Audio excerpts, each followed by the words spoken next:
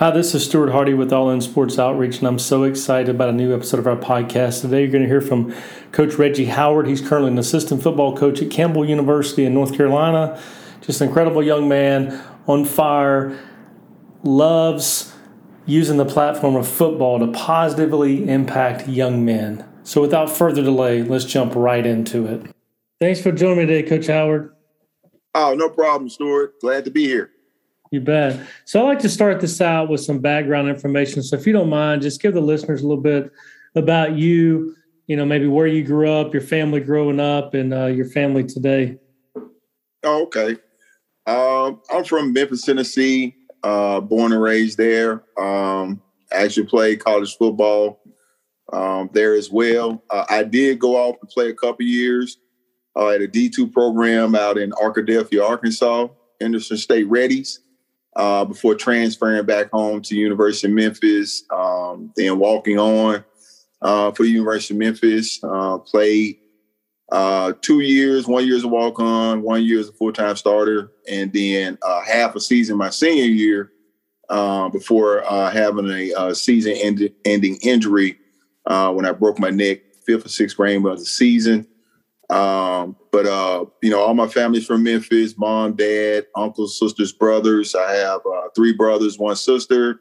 And then I have 2 daughters, Kristen, Allegra, and then I have a son, RJ. And so that's kind of a little bit about me and my family, but true Memphis guy. Got a lot of my family still there in Memphis, and it was quite a great sales job by Mr. Mike Mentor. To get me out of Memphis. Yeah. So what was it like playing college football in the hometown? It was great, man, because the fact that I left and then came back, it was as if it was an opportunity to come back home. And it was just a great feeling, man, just being there representing the city. And represent the hometown. So it just gave you a different type of pride in the program, and wanting to be somebody that was positive, that was doing things the right way. And it was just fun, just trying to find a way to put the program on the map. Unfortunately, we weren't very good with the wins and losses, which it got better as years came along. But everything's been good, man. Like I say, it was a great experience being there, and even being able to go back and coach, man, just being around the program as much as possible. We were just talking about like friendship, right? You can go, weeks, months, years without talking to friends, man. But then when you see them, it's just like old times. And so that's kind of the feeling of Memphis. It was more building that brotherhood with those guys, and we've continued to have that as the years pass. That's awesome. So let me ask you about your faith. Did you grow up in a family of faith? And then at what point did you, realize you needed that personal relationship with Jesus? Man, it's crazy you say that, right? So I grew up, like my mom was a devoted Christian. My dad grew up as a deacon at the church. They did divorce when I was about 12. Which kind of made things a little awkward, just kind of going through that whole process and figuring that out. That's kind of how coaching kind of helped me, because it kind of gave me that father figure while we were kind of going through the whole situation with my mom and my dad being divorced and separated, and me basically being in the house with my mom and having to learn a lot of things independently, and having a coach there help me. I think that's kind of what led me into going down the coaching road. But for me personally, faith-wise, I was always a guy that was brought up in the church and understanding and having a faith about God. It was crazy, but when I broke my neck, I remember flying home on the jet, man, and I remember I was in so much pain because they had me on a stretcher, and it was just consistent pain because I had torn ligaments. And had broken bones and things of that standpoint. And I just remember being on that stretcher, man, and flying back to Memphis, because it happened in Birmingham, Alabama, playing against UAB. And I just remember, man, I was just in tears, and I just, I told God, I said, hey, man, if you give me another opportunity at this game, I use it for something that's bigger than football. And I just remember having that prayer, and they took me in. I had surgery, had successful surgery at the 5th and 6th vertebrae. And I remember the doctor telling me that I had the same exact surgery or same exact injury as Chucky Mullins, the guy from Ole Miss, that passed away from his neck injury a year or two later. And they said it was a miracle that the area around my neck was twice the size of a normal person. So when the break occurred, I never had any neurological damage. So it never touched any of my nerves or any of that thing. So for me, man, that, he gave me a medical reason, but I knew like, nah, man, this was ordained from the man upstairs. And so with that being said, right before that game, I remember my coach, Rip Shear, came and talked to me before the game. He said, well, man, they go do an article on you with ESPN, and they want to talk to guys that were walk-ons that became big-time contributors for the program. And he had told me that I had just cracked like top 10 corners in the country, and I was looking at not being drafted no lower than the 3rd round, right? And so all this happened, and I ended up going to the NFL, playing for the Panthers. And I just remember, man, there was a time because I kind of pushed away from just playing the game, just to play the game. And I started to focus on playing the game just to make monetary gains, right? And so that was really my mindset when I first got into the NFL with the Carolina Panthers. I was just like, man, I got to make up back this money that I lost from the injury. And so I ended up playing for Carolina for about 4 years, and then right after the Super Bowl, signed a good contract to go out to the Dolphins. And I remember after playing that first year, I had finally got all the money I thought I needed. Had finally kind of got the success I thought I needed. And it was the darkest and emptiest time of my life. And I remember calling one of my buddies who I played with University of Memphis. He was my spiritual accountability partner. And I was just like, man, I just don't know what's going on, man. I don't really love the game. I'm just playing just because of the money. And, man, I just don't even know. I'm just kind of lost. And he was just like, well, man, you need to pray. And you need to figure out, ask God to reveal your purpose. And he said, what have you always wanted to do? And I was like, man, I've always wanted to give back and be good at it and show others how to do it. And so I believe that was between me having that conversation. It brought me back to the conversation or the prayer I had with God on that Learjet when I was saying I was going to use ball for something bigger. And so I think that was the moment that it really clicked for me, was when I made that choice to walk away from the NFL after 7 seasons. And it was a situation where they didn't want me to play. It was actually the opposite. I remember talking to Jimmy Sexton, who was my agent, and the general manager and Coach Fox over there with the Panthers. And I was just like, man, I'm just ready to move on to the next chapter of my life. And Jimmy was like, man, you got about 4 more years and you're at least 45, And I was like, man, I hear that, but it's just time for you to make this next transition. And the only one that was really kind of in my corner was Fox. He was just like, hey, man, selfishly, I want you as a player, but I respect what you're doing as a man. And so I retired from the NFL, man, and started focusing on nonprofit work. I started with doing a lot of charity work locally there in the city of Memphis with a program we called the Phenomenal Four, where it was players from the area of Memphis that always came back together. They had went off to play in the NFL, but had made a commitment to come back, every year to do programs in the city, in the community, educating them on job opportunities, educating them on the police, educating them on the importance of getting their education, just things, using the game of sport to help highlight the things that were really important in life. And so from doing that, I got involved with setting up an organization in Atlanta called the United Athletes Foundation. And basically, the mission was empowering athletes to impact communities through education and social development.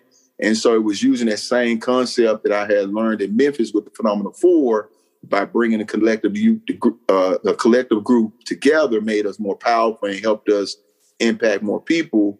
We did that now, working with some of the bigger names in the sports, where I was able to get guys like, I had Jim Brown on my board, Ray Lewis, Hank Aaron, Dr. J, pretty much a Hall of Fame in each of the sports, that was helping us basically create like a united way of athlete nonprofits is what we pretty much had put together, right? Support each other and using our collective influence or collective resources to support whatever cause one of our members had, so that way we could make it more impactful and reach more scale. And so that's what I had been doing for 10 years after retiring from the National Football League, when I was approached with one of my buddies about coaching. And so I kind of got into that, helping out at Lane College, was a D2 HBCU out in Jackson, Tennessee. Did that for a couple of years and did a couple of internships with the Bears and with the Broncos, with Fox.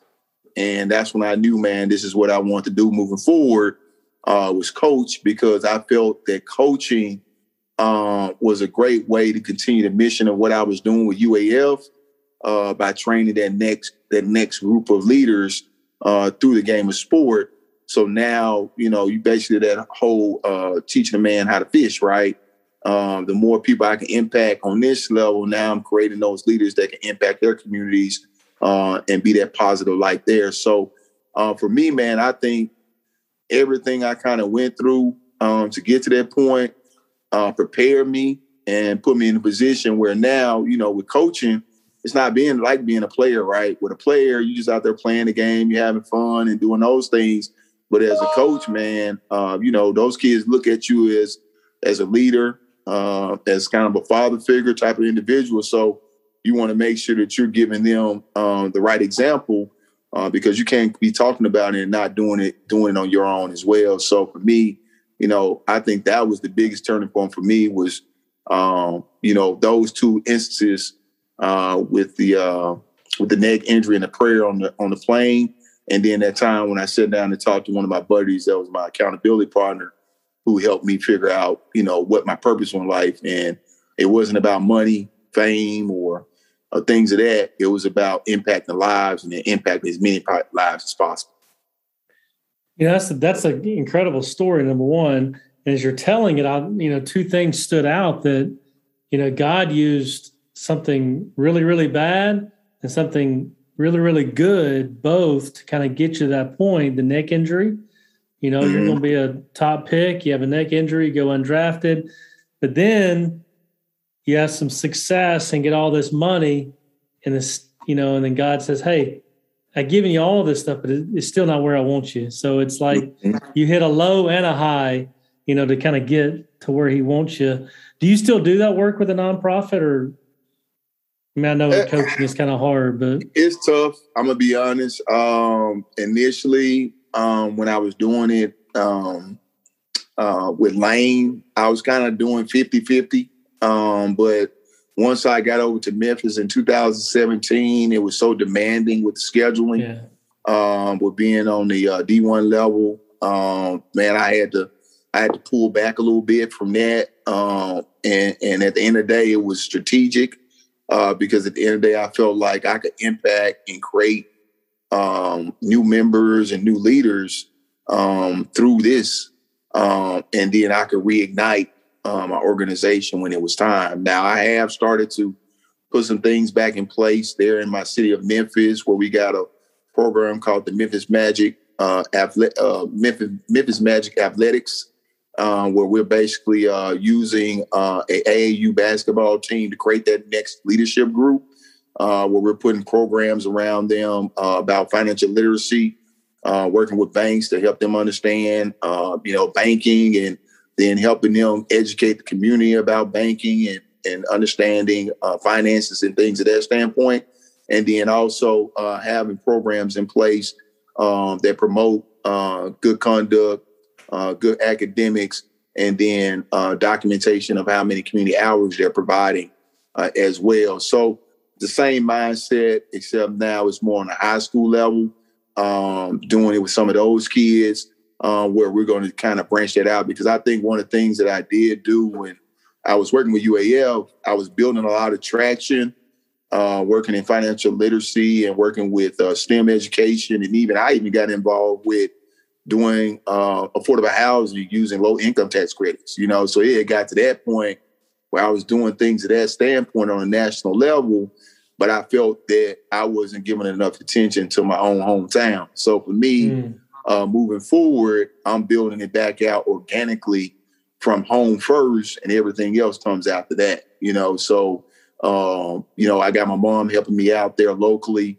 So she's helping me as my executive director there, so that she can be more of my hands-on operations person to make sure that the program is running while I continue to coach. And now we can start to build the program back out slowly, organically, like most major corporations do. I'm just not going to rush to do anything. If it doesn't make sense, I'm not going to put a lot of energy into it. I'm staying really focused, because I really believe that using athletics to create leadership is a key area that can be very, very impactful, because now you can have, by teaching a few, you can educate many. And so that's kind of the thought process behind it.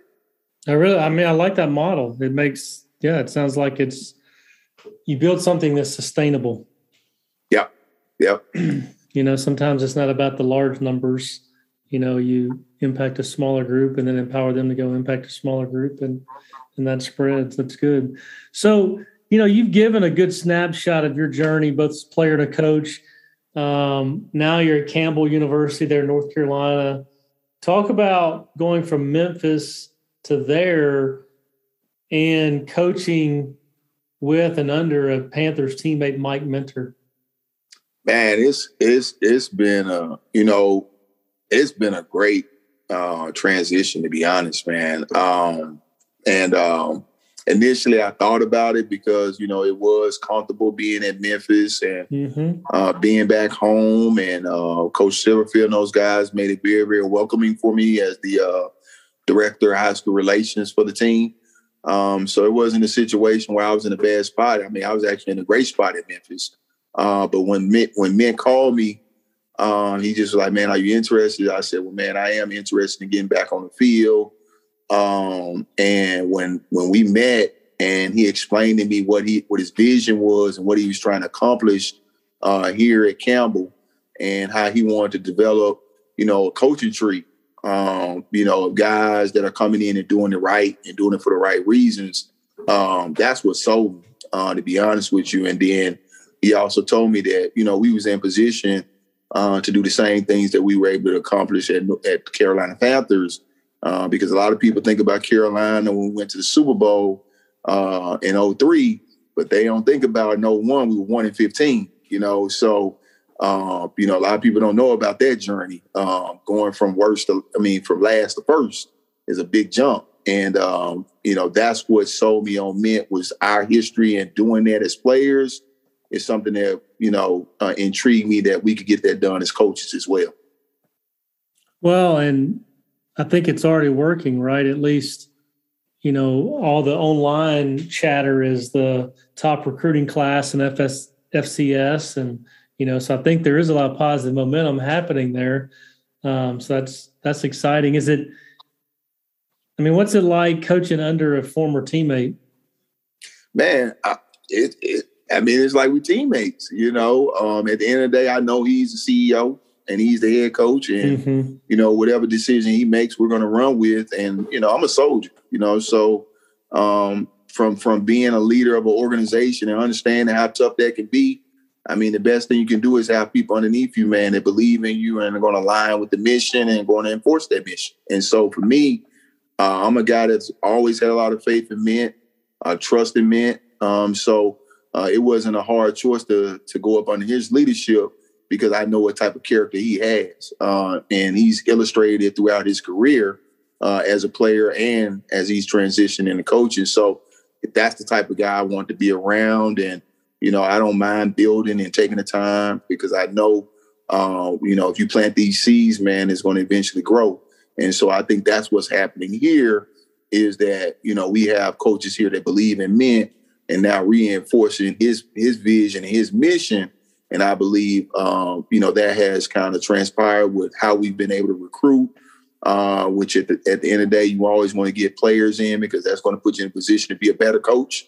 So now, the next step is just like Mint talked about, is now we got to go out and win. It sounds all good on paper, but you got to go out there and get it done on the field. So that's what we're looking forward to, and we're jumping on it now. Like things that typically may pop up during the season, we're targeting those things now, so we're prepared.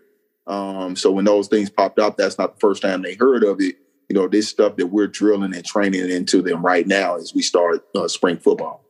One of the big words, and it's obvious that y'all have a very positive culture and the culture y'all are building, but culture is such a, the buzzword around athletics and, and a lot of organizations outside of sports as well. So if you could sum up the culture that Coach Minter and the staff y'all are building there, if you could sum it up in a couple words, what would that be? Man, I put it in my hashtag a lot because I believe, all right, I believe it. One team, one heartbeat. I think if we all come together and we all do more than what's required, and that's, more than what's on your job description, do whatever is necessary for us to be successful. And then the other thing I would say, one of his big phrases is it's all about the kids, man. It's all about the players, the student athletes, So at the end of the day, we're only here because our job is to pour into them and be available to them. It's not about us. And so I think when you have that type of thought process and that type of leadership, it's very, very genuine. When you're talking to the players and talking to their families, they can feel it. It's not like we coming in there with some type of speech, pre-rehearsed or some type of salesman pitch or anything like that, man. We just speaking from facts, from where we've been, what we've seen, and what it takes to get there. And the big thing is, hey, man, if your dream is to play at the next level, then we go give you every type of nugget that you can get as far as what it takes to get there and how to be a person that can make the plays and be a dependable employee is what you become when you play at the next level because they're going to be paying you to produce, not to be your friend, but they need you to produce. And if you produce, you get paid. If you don't, you get fired. That's what it is. And so we implement that type of structure when we're working with these guys. And I think that resonates with them. But then at the same time, we're also telling them, look, make sure that you're getting your education and your degree, because the last thing we want you to do is come here and you play for the university and we get our end by your athletic talents on the field, but you don't get your end by receiving your degree, because at the end of the day, that's what the payment process is, because we're paying for your education and then you're giving us your athletic ability on the field. Well, that's good. I like that. One team, one heartbeat. Yes, sir. That's good. And it's obvious just from watching from afar that it's not just a hashtag, right? When you start, because a lot of times, it's easy to, people can come with a hashtag and all that, and then you kind of peel some layers back and it doesn't match. But just knowing, Coach Harris and some of those others around that program, it's obviously real. I'll tell you another thing that's unique. Man, like, our staff meetings, right? Every day in our staff meeting, we start off with devotion, which you don't do that, everywhere, So I think that's something. And it's very open because each coach or each person that's involved in the administration part of the team and the coaches, we go through a list. Everybody got to do it each day, and so we get to hear different perspectives and different thought processes and different verses or situations. And then you get to speak on it like, well, what do you get out of that? Or what are you thinking? And so we start that at the beginning of the day before we get to anything else and do a prayer before we start going through our agenda. And, I know personally in my room, I just replicate that same thing, So when we come in my room with my players, the first thing we start with is a scripture, and read through the scripture. What do you get out of it? I use FCA a lot. I use their scriptures and then we discuss it. What do you get out of that? And then we pray, and then we get to business as far as it pertains to the agenda of the day, as far as points of emphasis and installation, and then film review. But I think that type of structure is the leadership is being built from the top down, so that we have a certain culture that the kids can believe in and trust in. And then from a football standpoint, man, we just using a lot of the same stuff we use with the Panthers, man. That whole pyramid of success, man, it's been successful for a reason. And so for us, man, just implementing those things and being consistent with it so that the kids can understand that we're not just talking, man, we're about it, And so I think that's what resonates with the kids we have here and the ones that we've been able to recruit. I really like that because, you're setting the foundation at the very beginning of every meeting with scripture and prayer. But not only that, to me, the fact that it's not just one person, okay, this is our devotional, let's get to work. It's open dialogue, and everybody feels empowered that they have a voice to talk about it. And I think that's where real growth comes, right? Yep. You share a scripture and, and it may hit me different than it hits you. And I think that's good with the staff, but the fact that you do that with your position group, I mean, that's phenomenal. Yep. It's not just you going, okay, this is the verse of the day. Now let's get to the game plan.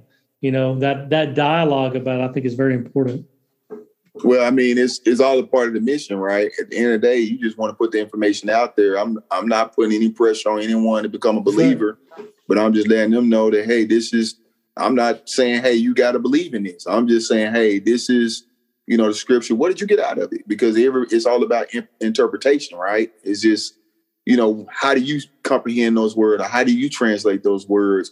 And hey, it's not a right or wrong answer, man. We just want to kind of figure this out and just have open discussion, and then we'll pray about it and we'll move on, And so I think kind of leaving it where it's not aggressive, but it's more informative. I think that has resonated with the young men, because now at least it's in their hearts, and whether they act on it or not, you just keep on giving it to them, then it starts to resonate. And it's like, well, wow, man. So we were just talking about love, love is patient and kind. And the kids was like, well, what does that mean, Coach? I was like, well, you can love somebody and still be mad at them or still discipline them. That doesn't mean that you don't love them. It's just, that's a part of what Christ-like is, and not being boastful and not being proud and, and not being jealous, and things of that standpoint, and so just talking to them about those type of little things where we can assume kids know this, but we don't know where everybody comes from and what they're dealing with. So I think that always kind of helps, just kind of hearing those type of things and having open discussion on can help develop them and help them open their minds to understanding, how powerful God can be in your life. And not only that, I mean, you're sowing those seeds, you're watering those seeds, and you don't know when, but at some point they're going to think back to a verse that, hey, I was in Coach Howard's position group meeting 5 years ago, and I'm going through a very difficult time, but I remember this scripture. I remember this promise that I can stand on. I think it's good. And you're right. It's not our job to save people and force them to believe. We put it out there and then let the Holy Spirit do the work, and, and it's in God's timing. So I think that's powerful, because I promise you, you've been through some tough times. They're going to go. It may not be while they're at Campbell. It may be when they're 25 and already graduated. They're going to hit a tough time. They're going to think back to a verse that, that they've stored in their heart, and it's going to mean something. That's good. Yep. And I think the other thing too is, like, I don't mind, giving testimonies, man. I think that helps them out as well. Like, I'm Absolutely. Not God comes in there and acts like I'm perfect or I got it all figured out. I talk to them, hey, man, I went through this. I experienced this thing, and I think that helps them resonate, because it's not like I'm coming down and just giving it to them. I'm like, nah, dude, this is how it helped me out. Like, I'm telling you, like, I'm not telling you something I heard about. I'm telling you about something I actually experienced. And I think that helps resonate with them as well. I like the way you said that. You're not telling them something you heard about, you're telling them something you experienced, because I think that's important, because then that makes it real. Yeah. I think that's awesome. I tell people all the time, I can tell you how not to do things a lot better than I can tell you how to do them. Hey, there you go. So, I mean, we can talk testimonies all day. I can tell you how I've messed up a bunch. So That's good. I like that. Yeah. So, while we're talking about scripture, do you have a favorite one, or is there one that recently God's really used to encourage you? Like I said, man, I just went over the one today, man. I got Corinthians 13:4. Love is patient and kind. Love is not jealous or boastful or proud. So that one was kind of on my heart today, man, because it was just, just talking about kids. Like, so many times you experience success and you think you did all that. You want to say, well, I made the play, or I made sure we won, or, those things. But if you're going to boast, you're supposed to boast about how God provided that to you. He gave you that, and he blessed you with the opportunity. He blessed you with the opportunity to be a champion. He blessed you with the opportunity to have an education. He blessed you with the opportunity to provide for your family. And I think I think that's a very big thing these days, because, jealousy is easily something that can creep in, and boastfulness is something that can easily creep in. Pride is something that can easily creep in, man, and just constantly putting those type of things on these kids' mind. It was really a good verse for me to just remind me of what it's all about. And it's about love and being kind. Jealousy and pride is so dangerous, and it's such an easy trap to fall for, because we're always comparing ourselves to others. Exactly. Or we do have that success, and then we start thinking we did it on our own. So that's exactly. Good. That's some good reminders. Exactly. Yeah. So I said, this one hit home right here. This is a good one. Yeah, because that is. It's a tough battle in the type of sport we in, right? It's, you get rewarded for doing well, and so a lot of times you can get too caught up in that and not understanding that at the end of the day, man, make sure you're giving the praise to the man up high. So that's right. Yeah, that's good. So I'd like to close it out with a question. There's two words, all in. I mean, it's all over sports. It's all over chin straps and wristbands and T-shirts. But it's also all over Jesus's teachings. He says, if you're going to follow me, deny yourself, and take up your cross every day. And then the other parts, it's like I want you hot or cold, not lukewarm. So it's very obvious that all in is a spiritual matter too. So what does it look like from a practical sense on a daily basis for you to be all in your walk with Christ? I would say, man, number one, when I wake up in the morning, before you even leave the house, get in the car, just pray about, God protecting us, and thanking God for waking us up, thanking God for giving us the opportunity to be here. So it starts out in the morning with prayer before I leave the house. Then, like I said, again, once we get over to the facility and we have our staff meeting, even before the staff meeting, I normally get in. The first thing I do when I get to my computer is I get on my emails, because one of my buddies, he sends me inspirational messages from FCA, kind of like daily quotes or daily scriptures with messages in it. So I read that and review that before I start the day. And then we go into our staff meeting. We got prayer there. And then, once I get home, after everything is done, got prayer at night as well. So I think for me, man, it's just praying, because I know I don't have it figured out. I know, it's all about, staying strong and staying focused and not being distracted, and, just praying to God to protect me and give me strength from the things that I'm weak at. And so for me, man, it's just understanding that I need, God in my life in order for me to be as productive as possible and impact as many lives as possible. That's good. I like that. Yeah, I mean, I think that's just some very practical reminders for all of us. Mm-hmm. And I know for me, I can tell how my day is, how I start my day as soon as my feet hit the floor is really dictates a lot about my day. And if I don't start it, with the right perspective, with a little prayer, opening Bible or Bible app, whatever it may be, if I don't do that, I can tell throughout the day that it's not going as well. Yeah. And a cup of coffee now. That's right. Oh yeah. Yeah. That's a given. Yeah, absolutely. Well, I appreciate it, man. I've enjoyed chatting and hearing more about you and your journey, and I love what you've shared. So I appreciate it. Oh, no problem, man. I appreciate you having me on, man. I'm sorry it took a while. It's all good. Man. Thank you again to Reggie for taking time to join us. Thank you for listening. We love to hear from you.